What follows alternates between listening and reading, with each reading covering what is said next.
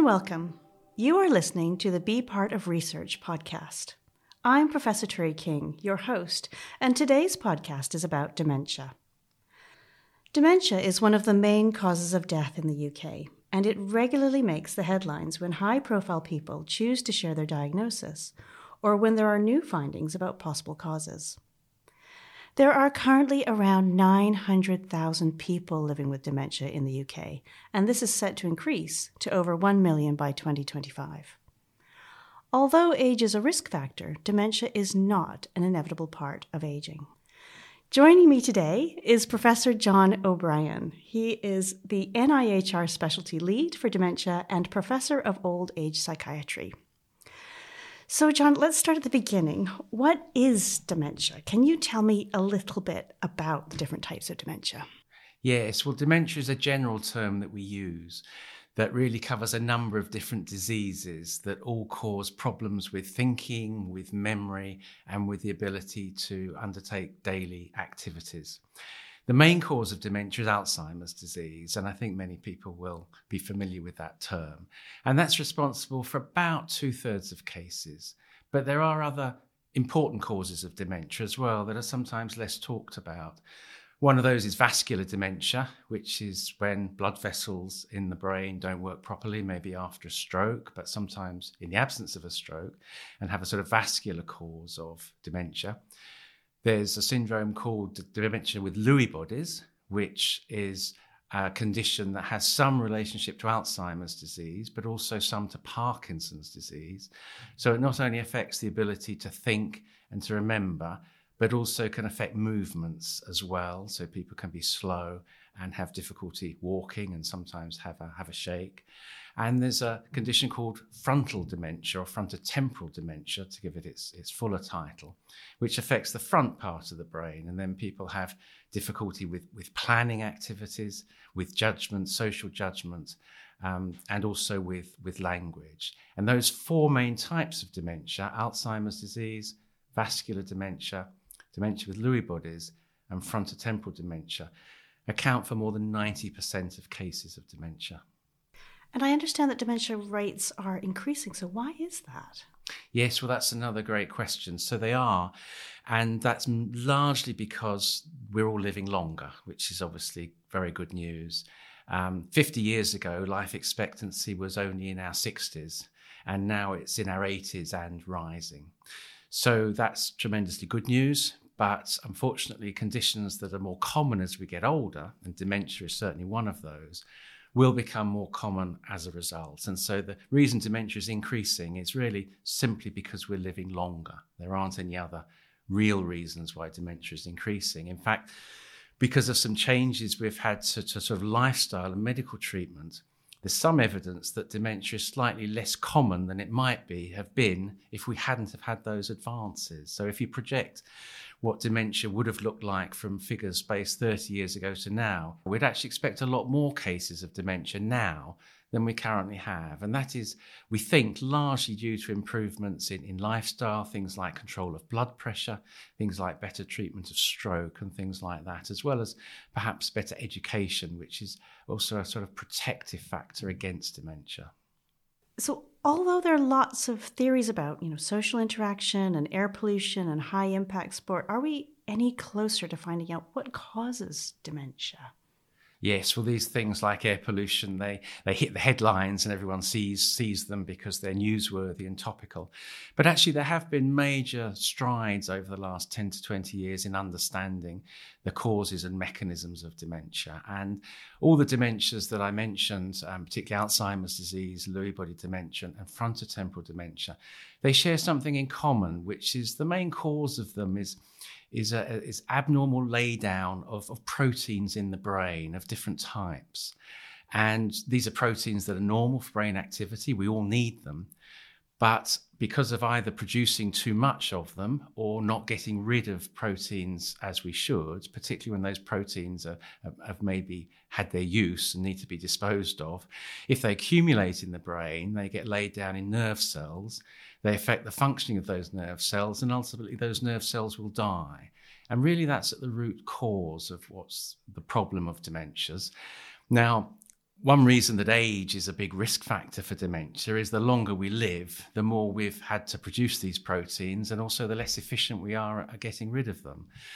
As well as that, the processing of these proteins is affected by our genes, our genetic makeup, but also, and this is coming to the point you raised, also affected by sort of lifestyle factors. And now there are 12 to 15 different lifestyle factors that seem to either accelerate our risk of getting dementia or indeed sort of perhaps protect us from getting dementia. And the relationship between those and the mechanisms is not entirely worked out as yet, but is a very important area of research. And things that you mentioned, like air pollution, social stimulation, there are also other things that are protective, like exercise. I mentioned already controlling blood pressure and diabetes. They're all very good things. And they're things that we can do to help reduce our risk of getting dementia. But it might not stop it altogether. These are things that will be helpful to reduce our risk, but won't necessarily prevent us from getting dementia.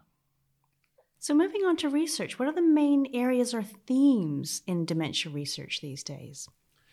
Well, it's very broad, and the UK is a great place for dementia research. We're frequently come in the top, 2 of countries behind the US, usually because of their greater kind of critical mass and volume. But there's a breadth of research here that's around the mechanisms of disease, what causes the different types of dementia, around the diagnosis of it. How do we diagnose the different types? How can we diagnose that earlier? Through to different treatments. How can we treat the condition? And that isn't just about, drugs or pharmacology. It's also about other strategies that might help. I talked about risk reduction, but there are also other things that might be helpful. Through to looking at care. How can we better care for people who have dementia as they progress through their dementia journey? Through to end-of-life issues. How can we ensure that the transition there and the care at the end of life is really optimal for people with dementia? So it's really very broad. And that research is supported by the NIHR, which at any one time supports around 150 studies in dementia across that wide range of activity. Obviously, the UK is one of the centres, really, it sounds like, for dementia research. So what have been the key research findings out of the last 5 to 10 years then?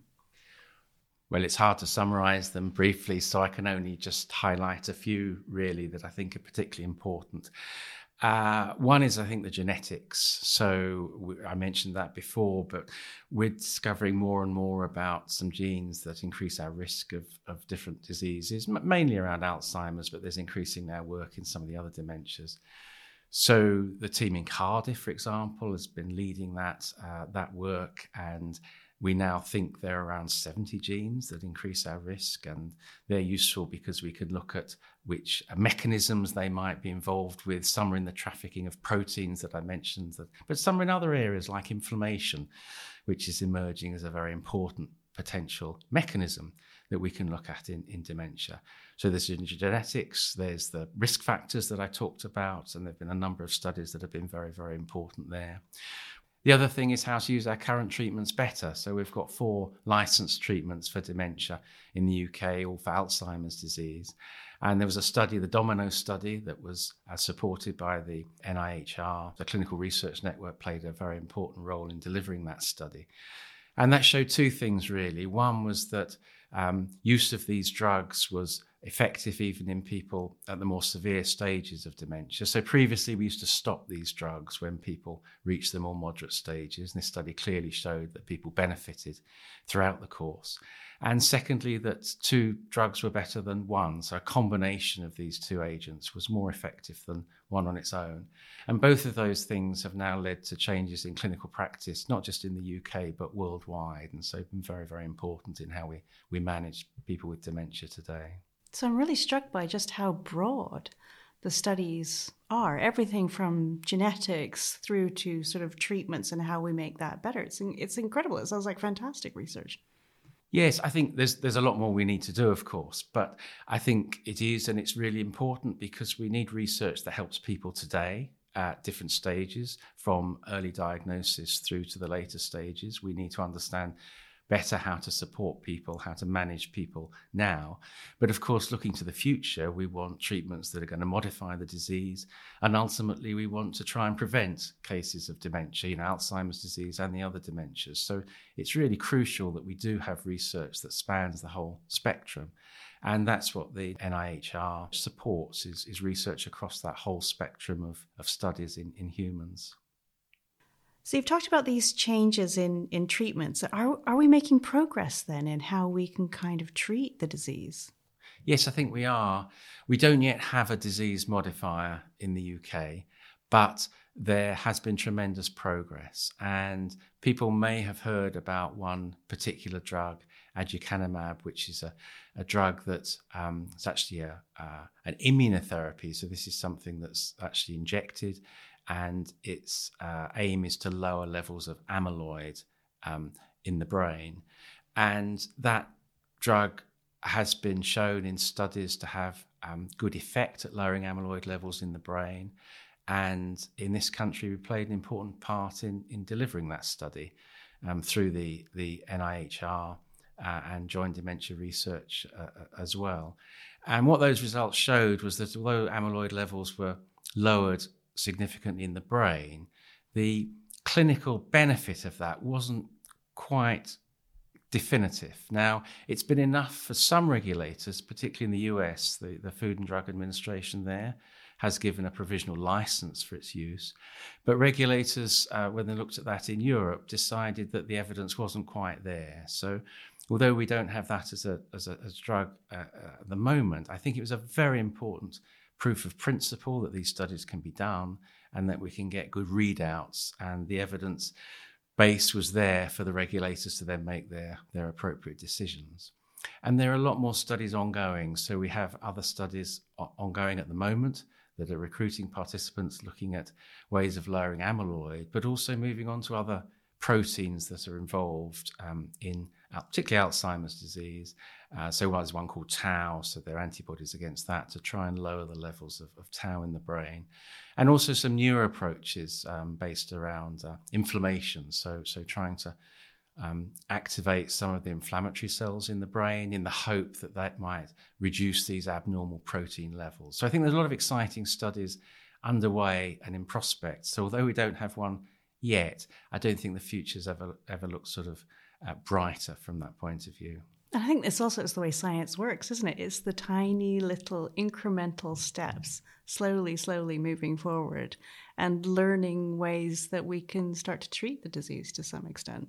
Yes, absolutely. And that's gone hand in hand with what's also needed, which is better diagnostics, to be able to actually identify people at an early stage when we can give these treatments. So there's been a lot of progress there in brain imaging methods, looking not just at the loss of brain structure that we see in dementias, but looking at some of the abnormal proteins that we can now visualize using brain imaging. As well as, very exciting in the last couple of years, the prospect of blood biomarkers, so something from a blood test that will give some indication of whether people are likely to have abnormal protein levels in the brain. And I think that, combined with some of these new therapies, will be very important for future dementia studies. It's really exciting stuff. What's next for dementia research then? Well, it's always dangerous, isn't it, trying to look into the future, but I think our current direction is probably where we're going to go. So one thing we do need is an increase in the volume of dementia research. We're doing a lot, as we highlighted, but we need to do more. And we know that dementia research is less developed than other areas. For example, areas like cancer, which are equally important, have about 4 times the volume and 4 times the funding that we have in dementia. So we've grown dementia research a lot, but we've got to grow it much further. So that's very, very important. We need to attract more researchers into the field so that they can deliver those studies and develop new approaches. So that's sort of in general terms. In more specific terms, I think that as we understand the mechanisms of these different diseases better, we'll be able to target treatments towards those mechanisms. And I think we already know that dementias are certainly not simple. They're complex disorders, but they often involve several different processes, not just one. So I talked a little bit about amyloid, a little bit about tau, a little bit about inflammation. But it might well be we need a combination of approaches to be able to really tackle these diseases. So I think that'll be a feature of future research. And there's also a need to better understand how we can do clinical trials. So, for example, the use of technology, the use of remote assessments, the use of different markers to allow us to try treatments better. And rather than the current dementia studies, which sometimes take 2 or 3 years, we would like to have studies where we can understand in a much shorter time if these potential treatments are actually going to help people or not. So what's clear for that then is if you're saying that dementia research needs to grow, part of that is having people taking part in the research. So for people listening who may want to get involved, can you explain a bit about the different types of studies that people can get involved in? Yes, well, as we talked about, there's a very wide variety of different studies. So when people think about dementia research, they sometimes think about drug studies or studies like that. But as we said, the range is really very, very broad. So there are studies looking at people's experiences of dementia, the online surveys, telephone surveys, sort of focus groups. There's studies about care and different types of care. There's studies that involve looking at some of the blood biomarkers, maybe some of the brain scans, looking at the diagnostics, some cognitive tests. So we have studies looking at the place of virtual reality, for example, as a very early diagnostic test. And then we have studies of the actual treatments themselves. And people's involvement in research depends very much on the study itself. Sometimes it's a one-off interview assessment or a questionnaire online. Other times it's much more extensive, would involve coming to a research unit or a hospital for assessments. And that might go on for 2 to 3 years, depending on the length of the study. So it's highly variable and very much dependent on the sort of research people would like to take part in. And I suppose with each study, what you do is you're talking through the participants, what you're looking at and how you're doing it. And it's all completely up to them in terms of what they want to take part in, isn't it? Absolutely. So the first stage of research is to let people know about what's going on. And that's really, really important. And that's where systems like Join Dementia Research can be very, very helpful. Participants are given full information about the study. And I think it's important people who are interested in taking part really look at that and ask questions. What does the study involve? What's the commitment? Is it realistic for me to take part in that? Do I want to take part in that? What are the possible benefits of taking part? And what are the possible risks and harms of taking part? People will always get a written information sheet that gives full details. It's important to look at that, to discuss that if they wish with family and friends, to make an informed decision. And then people will be asked to sign a consent form to take part in the study. And it's important also to realise the consent form isn't not a legal agreement. You have to take. It's an indication that you understand what the study's about and you would like to take part. And if people want to change their mind at any point in the research process, they're absolutely free to do that. So patients really are the lifeblood of a lot of the research that people do. So if people do want to take part in dementia research, how can they do that? So the best way is through what's called Join Dementia Research. People can sign up to this online or through the dementia charities who support that, which is Alzheimer's Research UK, the Alzheimer's Society and Alzheimer Scotland. Join Dementia Research is run by the NIHR. If people want to find it online, the quickest way is to type those 3 words into a search engine, Join Dementia Research, and you will find it. Participants can sign up themselves or they can ask somebody to sign up for them. What that does is enable people to join a register, which then allows them to find out about what research studies are going on in their area. It also allows them to be matched to studies so that researchers can then contact them if they might be suitable for studies. And again, as mentioned, there's a huge variety from sort of these online studies to more intensive studies. Anyone over 18 can sign up. Over 50,000 people already have, and over 60,000 people have actually taken part in studies through Join Dementia Research. We particularly would like more people with dementia and cognitive impairment to sign up for studies. all types of dementia, but also other people, healthy people, are very welcome, and there are studies for everyone. If there was one thing that you wanted people to remember from this podcast, what would it be?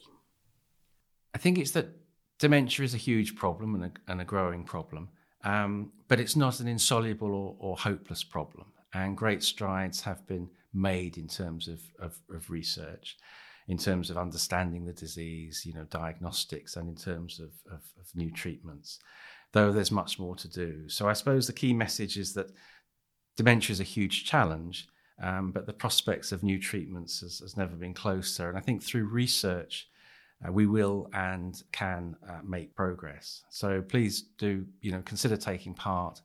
We mentioned Join Dementia Research. Please encourage other people that you know, particularly those who have dementia and cognitive impairment, to take part. And I think through research, we will make progress. John, thank you so much for sharing your insights into dementia research. It's been incredibly fascinating. We hope you enjoyed listening. If you'd like to read the show notes for this episode or listen to the other podcasts in this series, visit bepartofresearch.ac.uk.